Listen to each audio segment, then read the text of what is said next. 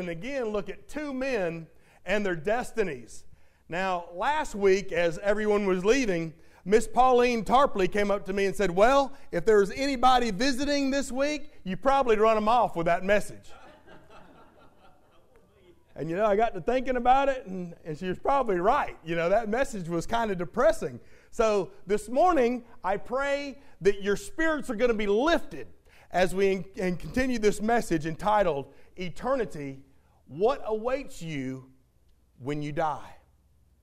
In these verses of Luke chapter 16, we find the story of two men and what happens to them after they die. And in this passage, we're given a clear picture of a most basic biblical truth.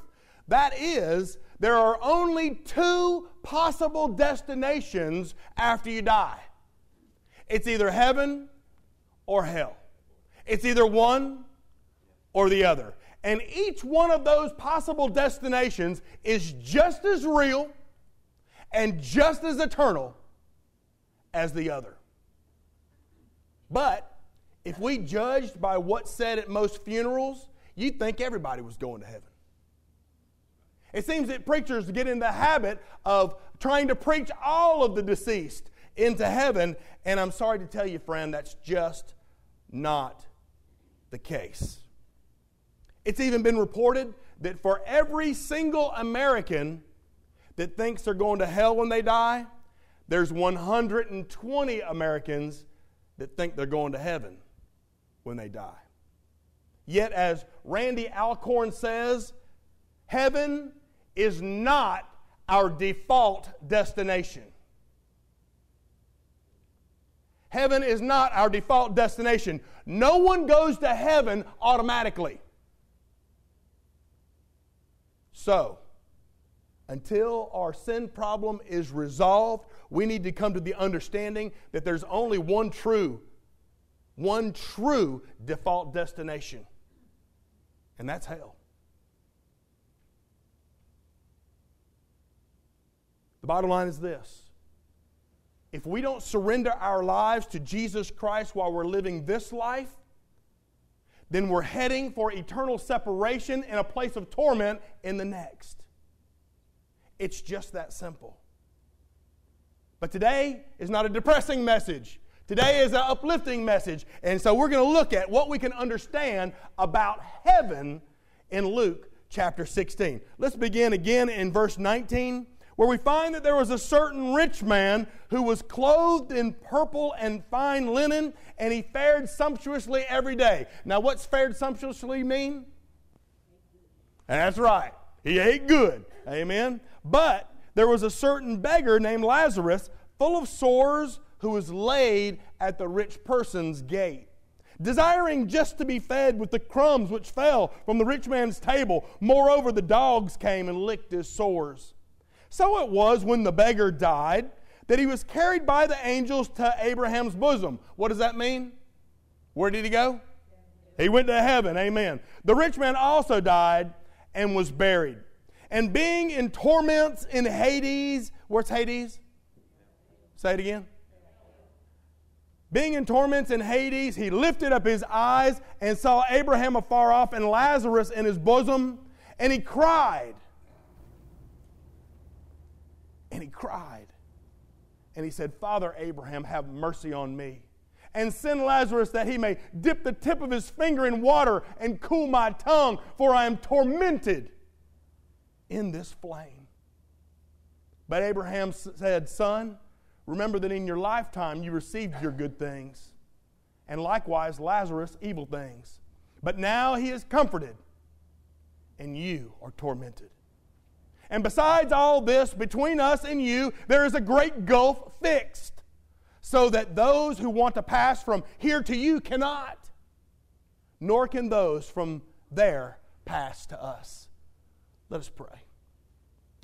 Father in heaven, help us to realize that there are only two destinations after we finish with this life on earth. And Lord, help us to make the conscious choice to choose heaven. In Jesus' name we pray, and all the people of God said, Amen. So this morning we're going to examine the fate of Lazarus as he woke up in a wonderful place called heaven. Now, Scripture teaches us the fate of all believers in Ecclesiastes 12:7, where the Bible says, "Then dust shall return to earth as it was, and the spirit shall return to God who gave it." That's a pretty good summation of what happens to the believer at death. The body will return to dust as it was given by the earth, and the spirit will return to God who gave it. There is no purgatory, there is no limbo, there is no soul sleep, there's no in-between. It's either one or the other. When the spirit is separated from the body, then the body remains behind temporarily. And it does not matter if it's buried. It does not matter if that body is cremated. It does not matter if that body is lost at sea. But some may ask this: how can God raise the dead if the body's been destroyed? Well, that's a pretty good question. How can God raise the dead if that body has been destroyed? But you really have to think about that for a second. If you can raise the dead, you can raise the dead, amen? I mean, if you can raise the dead, you can raise the dead, right? It doesn't matter whether you're dust, whether you're ashes, whether you're lost or found, God can raise you. But I want you to see in these verses that Lazarus and the rich man both have a conscious existence immediately after they died. And that goes along with so many other verses in the Bible. Like, for instance, do you remember Jesus telling that dying thief on the cross? You remember what he said? He said, "Today," say today. Today you'll be with me in paradise. Immediately. Paul stated in Philippians 1:23 that for him to die was gain. And he said to die for him was to be with Christ. Immediately. And remember what we said about 2 Corinthians 5:8, where the Bible says to be absent from the body is to be present with the Lord. Immediately. And according to 1 Thessalonians chapter 4, the bodies of those believers who have died will await the day where the Lord will return from heaven with a shout, and when that trumpet sounds, the graves are going to be split wide open, and disintegrated molecules are going to be reformed into glorified bodies. Who here understands that? Good. If you understand it, would you tell me? Because I don't fully understand that, amen? All I know is what I know, and the Bible says it, that disintegrated molecules of our bodies are going to be reformed into glorified bodies, and that way we shall live for all eternity. That excites me. But these verses lay a firm foundation about what happens to our loved ones when they die. Abraham's bosom, or paradise, or heaven, is the place where the souls of the believing dead go. It's the souls of a place of comfort. It's heaven. And we find that when Lazarus dies there, his body goes into the grave, but his soul, his spirit, rise to be present with the Lord in paradise, in heaven. Hades, on the other hand, is a place of torment where the souls of the wicked go. And the rich man dies and he awakes in hell, the place that all go who have not placed their trust in God.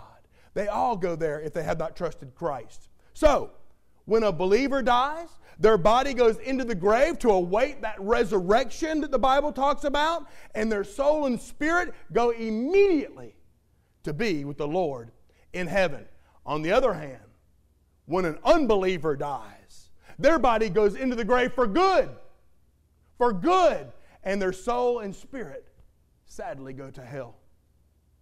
And then one day in the future, after the judgment that we talked about, the great white judgment of Christ, Hades and everyone in it, hell and all its inhabitants, will be cast into the lake of fire, which is a place reserved for Satan and all who follow him. Wow, that's a lot to stomach in one little message. But we also find here in that little passage that in between those two is a great gulf fixed. Jesus says that there's this great chasm, this great in-between place where no one lives, and no one can cross that great chasm for any circumstance. It's just a great empty void. So I think we have a pretty good grasp on what happens when the believer dies. So today I want to take a few minutes to attempt to briefly answer 3 questions concerning heaven. 1, what is it? What is heaven? 2, what will we do when we get there? And 3, how do we get there? Let's look at that first question. Heaven, what will we find when we get there? In his book entitled Heaven, Randy Alcorn makes a good point. He's saying that books about heaven are notorious for saying that we can't know what heaven is like. That heaven is more wonderful than we can ever imagine. Anybody ever heard that before? Oh, I've heard that all my life. Paul even says, and he reinforces that theme, that in 1 Corinthians 2:9 he says, eye has not seen, nor ear heard, nor has entered into the hearts of men the things which God has prepared for those who love Him. That supports that theme, doesn't it? But we can't do scripture plucking, can we? Got to read the context. For in verse 10, listen to this. But God has revealed them to us through His Spirit. For the Spirit searches all things, yes, even the deep things of God. Wow. The Holy Spirit, speaking through the Word of God, does explain some of what heaven is like. The Word of God does tell us a little bit about what heaven is like. So God does tell us about heaven, enough that we need to understand, enough that we can anticipate the good things that are coming to those who believe. So for the believer, when his earthly life is over, we as God's children will be able to come home. How many people have heard of heaven referred to as home? Amen. I have too. Home. Praise God for home. God's children will be able to come home, but in a very real sense, for the first time. Come home for the first time. And if heaven is our home, that means it has to have all the qualities that we associate from being home. Jesus said, I go to prepare a place for you. In other words, I'm going to prepare a home for you. Some of the word says that He's going to prepare a mansion for you, a dwelling place for you. I'm going to prepare a place for you, He said. He didn't say I'm going to an indescribable place. He didn't say that I'm going to a place that has no physical property. Jesus didn't say that you're going to come there in a disembodied spirit somehow. He didn't say that you're going to be floating around in heaven. He didn't say you're going to have wings. He didn't say you were going to turn into an angel. He didn't say that you're going to come to a place that's nothing at all like home. No. He said, I'm going to prepare a place for you, a dwelling place, a home place, if you will.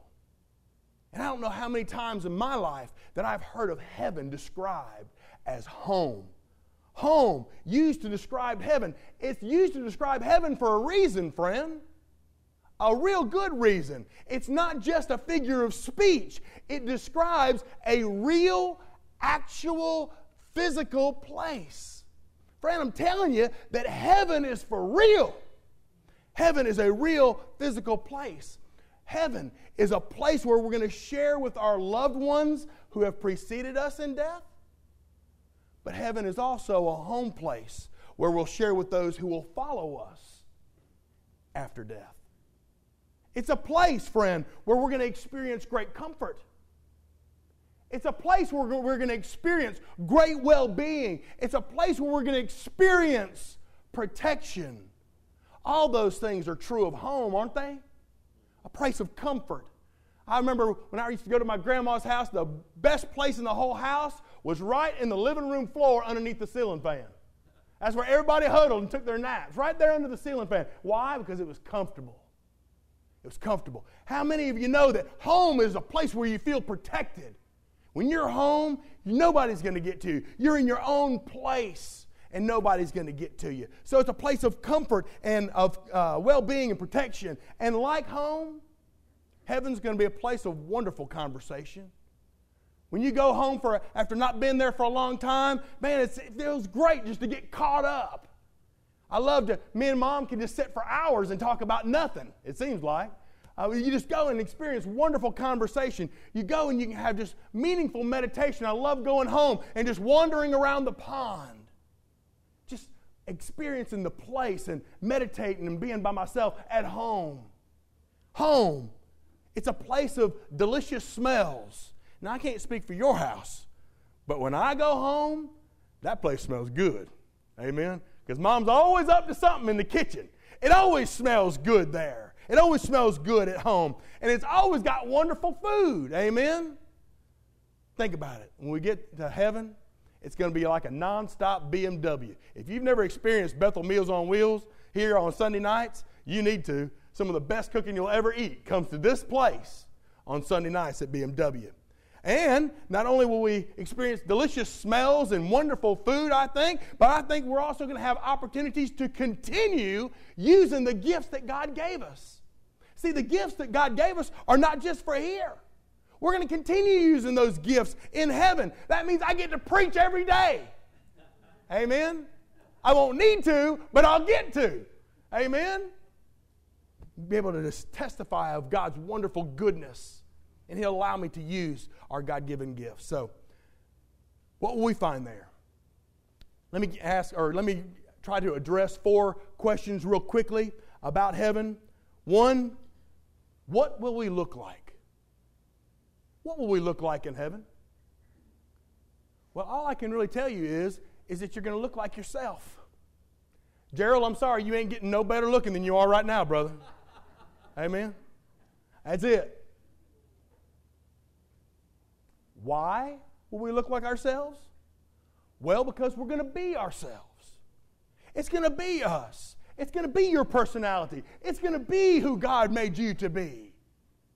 And, you know, the problem is that we need to get it through our heads once and for all that when we get to heaven, we're not going to magically turn into angels. How many people have heard that in their lifetime? When you get to heaven, you're going to turn into an angel. Amen? I hear that a lot. That's just not the case. We don't turn into angels just because we die. Angels were created angels. Human beings were created human beings. And they're just 2 different kinds of creation. All right? Will we know each other in heaven? What do you think? Will we know each other in heaven? I think certainly. If anything, I think we're going to know each other better. If anything, we're going to be even closer than we are here. We're going to know each other better. Think about when Elijah and Moses met Jesus on the top of the Mount of Transfiguration. The disciples saw them, and they knew who they were. And I don't think they were wearing name tags. They knew that was Moses and Elijah. Will we remember our lives on earth? That's a question that's often asked. What do you think? Think we will? Well, let me share this verse with you first, and then I'll let you answer. Isaiah 65:17 says, "Behold, I create a new heaven and a new earth, and the former shall not be remembered or come to mind." So do you think we're going to remember our lives on earth? Well, that's what one would think, and that's what a lot of people use. They use that verse to tell you you won't remember your life on earth. But what they don't tell you is the next verse tells you that it's God that's doing the forgetting, not people. Yeah, you're going to remember your life on earth. That verse is basically saying, I choose to not remember your sins anymore. I choose not to, God says. I choose not to call to mind your failures and your sin. I choose not to hold your past sins against you. That's what that verse means. So I believe we will remember our lives on earth and the relationships that we experienced. Do those in heaven know what's happening here? What do you think?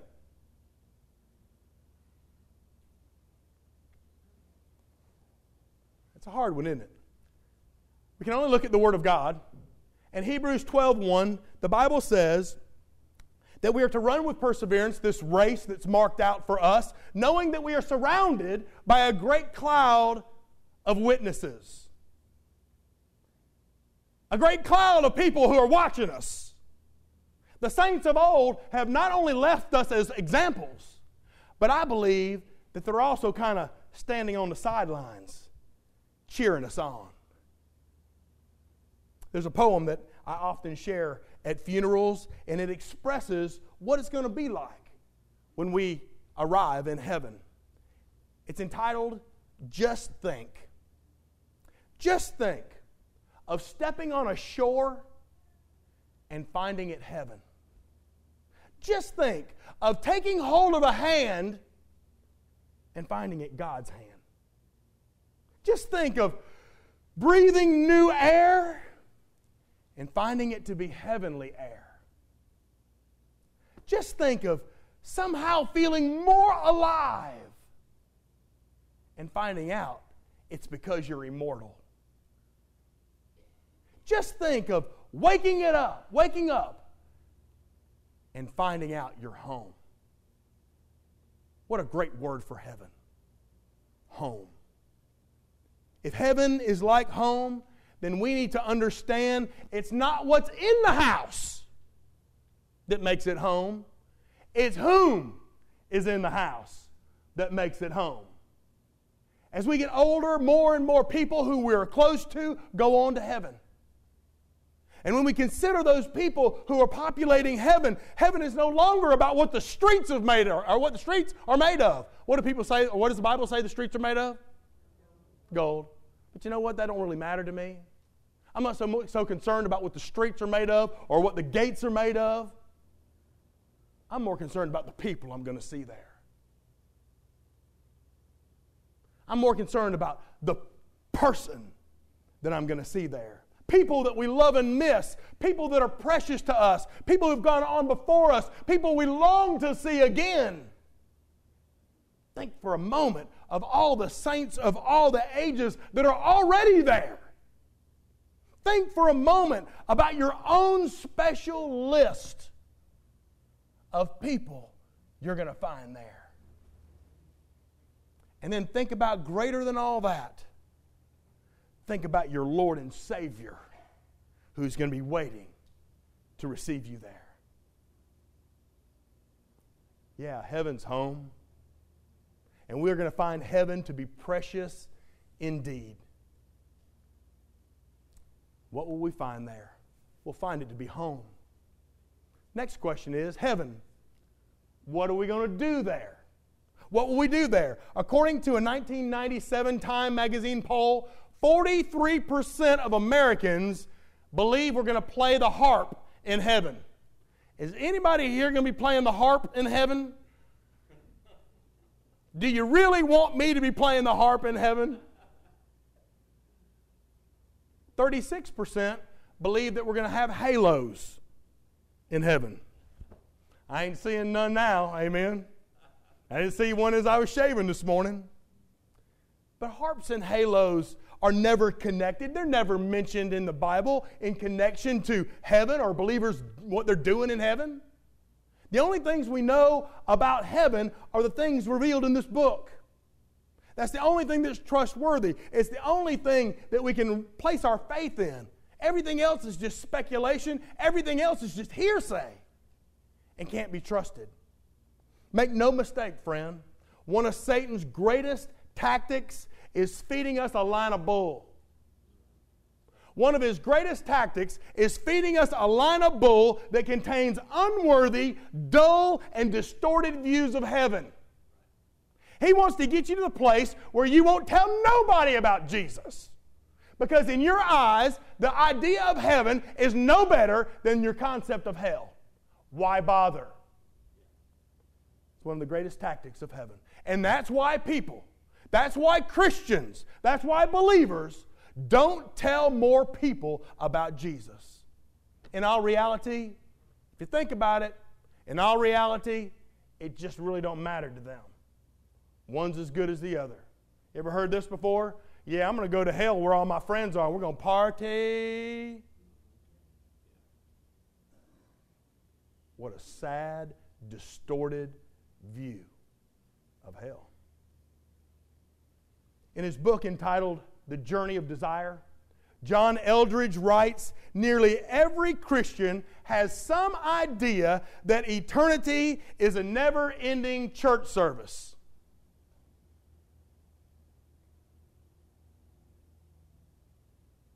We can't get people to come here for an hour. Would you want to spend an eternity doing it?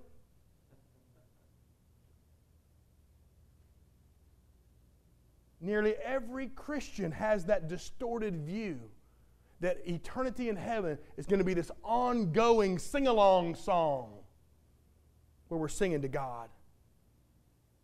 And when we think about that, our heart sinks. We think, forever and ever I'm going to be doing this? That's it? This is all it's going to be?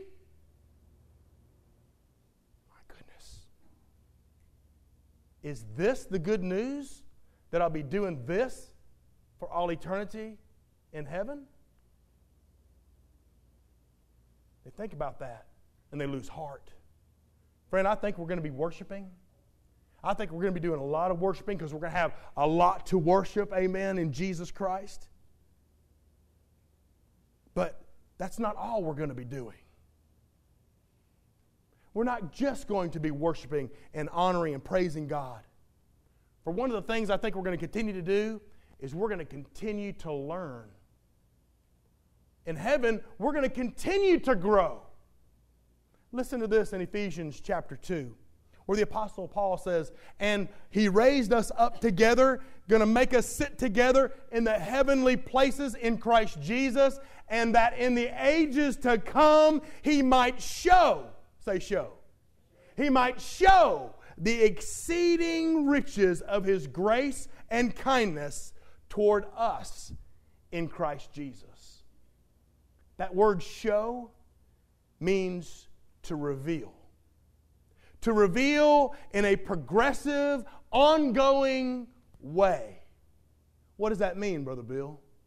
That means it's going to take a whole eternity to show you the exceeding abundant riches of the glory of God and the grace of God and kindness towards you. All of eternity. Paul Harvey has made a career out of telling the rest of the story. In heaven, you're going to be hearing the rest of the story. For all eternity, you're going to be hearing the rest of the story, and it will never, ever get old. You're going to be like that kid. Daddy, tell me that story again. Tell me that story. Tell me the rest of the story. We're going to be blown away. We're going to be absolutely stunned about how God has orchestrated the events of our lives to influence people in their life. You know, occasionally I get an email or a Facebook post or a text or even a face-to-face comment about how somebody has learned something from a message or how God has brought a message to them just in the nick of time, just at a time when they really needed the help. And I tell you what, that always blesses me. You want to put a smile on my face? Do that. Amen. I'm always encouraged when people's lives are changed by the Word of God. Well, in heaven, you're going to hear nonstop. Say nonstop. You're going to hear nonstop testimonies of how God used every one of you to bless people's lives. He's going to give you nonstop testimonies of how God has used you to change people's lives. And you know what you're going to do? You're going to smile. You're going to be blessed. And you're going to be encouraged. Do you remember that old Ray Boltz song entitled, Thank You for Giving to the Lord? I'd sing it for you, but you don't want that, amen? Thank you for giving to the Lord. And in that song, Ray envisions this beautiful scene in heaven. It's a scene where one by one, individuals are coming up to you and they're telling you how your life somehow touched their lives for God. One after another, after another, after another. What great stories are awaiting you in heaven if you'll just be faithful. What great stories are waiting for you in heaven if you'll just not grow weary in living for the Lord. So we've seen what we'll find in heaven. We've seen a little of what we will do in heaven. Now we need to know, how do we get to heaven? There's a 100-year-old tombstone in an Indiana cemetery that says, "Pause, stranger, when you go by. As you are now, so once was I. As I am now, so you will be. So prepare for death and follow me." Years later, an unknown passerby came by and etched his own words onto that tombstone. And this is what he wrote: "To follow you, I'm not content until I know which way you went."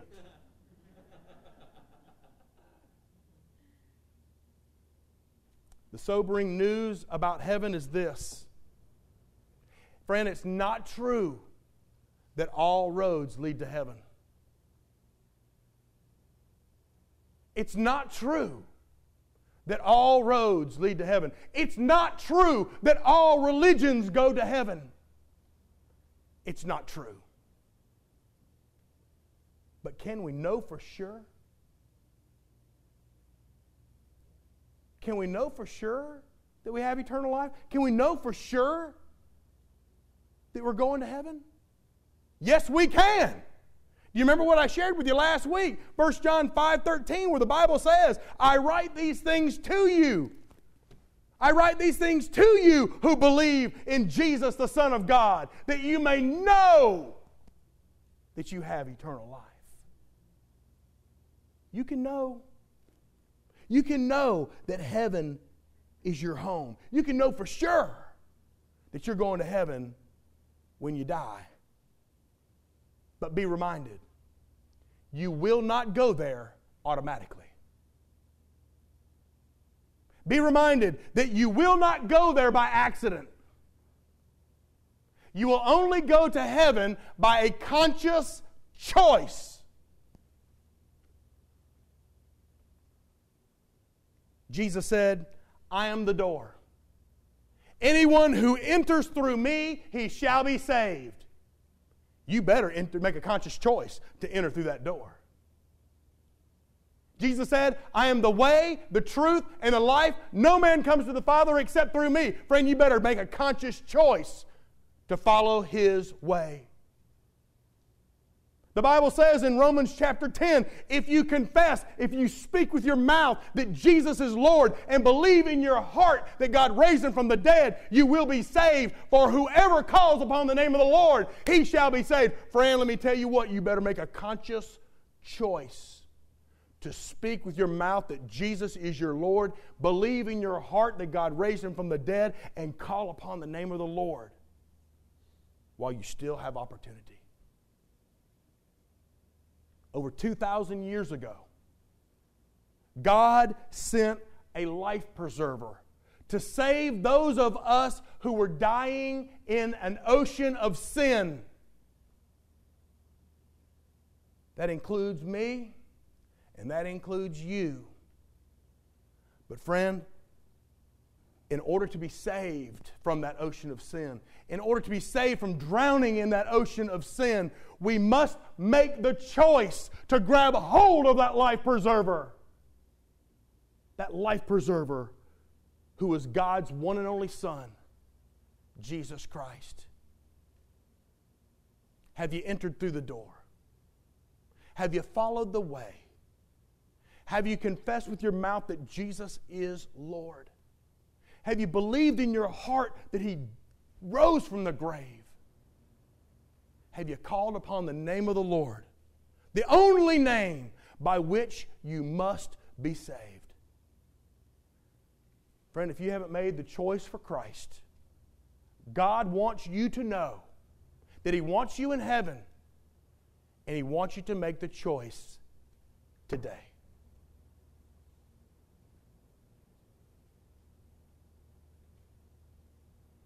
Let us pray. Father, thank You so much for sending that life preserver. That life preserver, Jesus Christ, Your Son, that saved me from the ocean of sin that I was drowning in.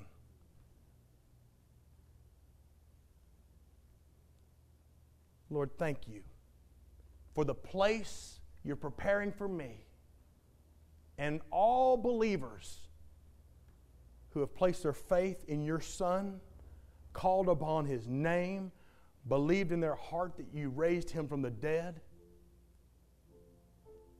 Lord, I pray, if there's one, even one, that hasn't made that confession, hasn't called upon the name of the Lord to save him or her, Lord, don't let today pass. Don't let them drown. Encourage them, Lord. Speak to them in their ear. Speak to them in their spirit. Help them to know how bad you want them there. Lord, tell them how much you want them home. Lord, help them, lead them to make that conscious decision, that choice for Jesus before time is everlastingly too late. Let them glorify you, and let us all honor you as your children. In Jesus' name. And the people of God said, Amen. Take your hand, we'll turn to number 200, and let's stand. Number 200.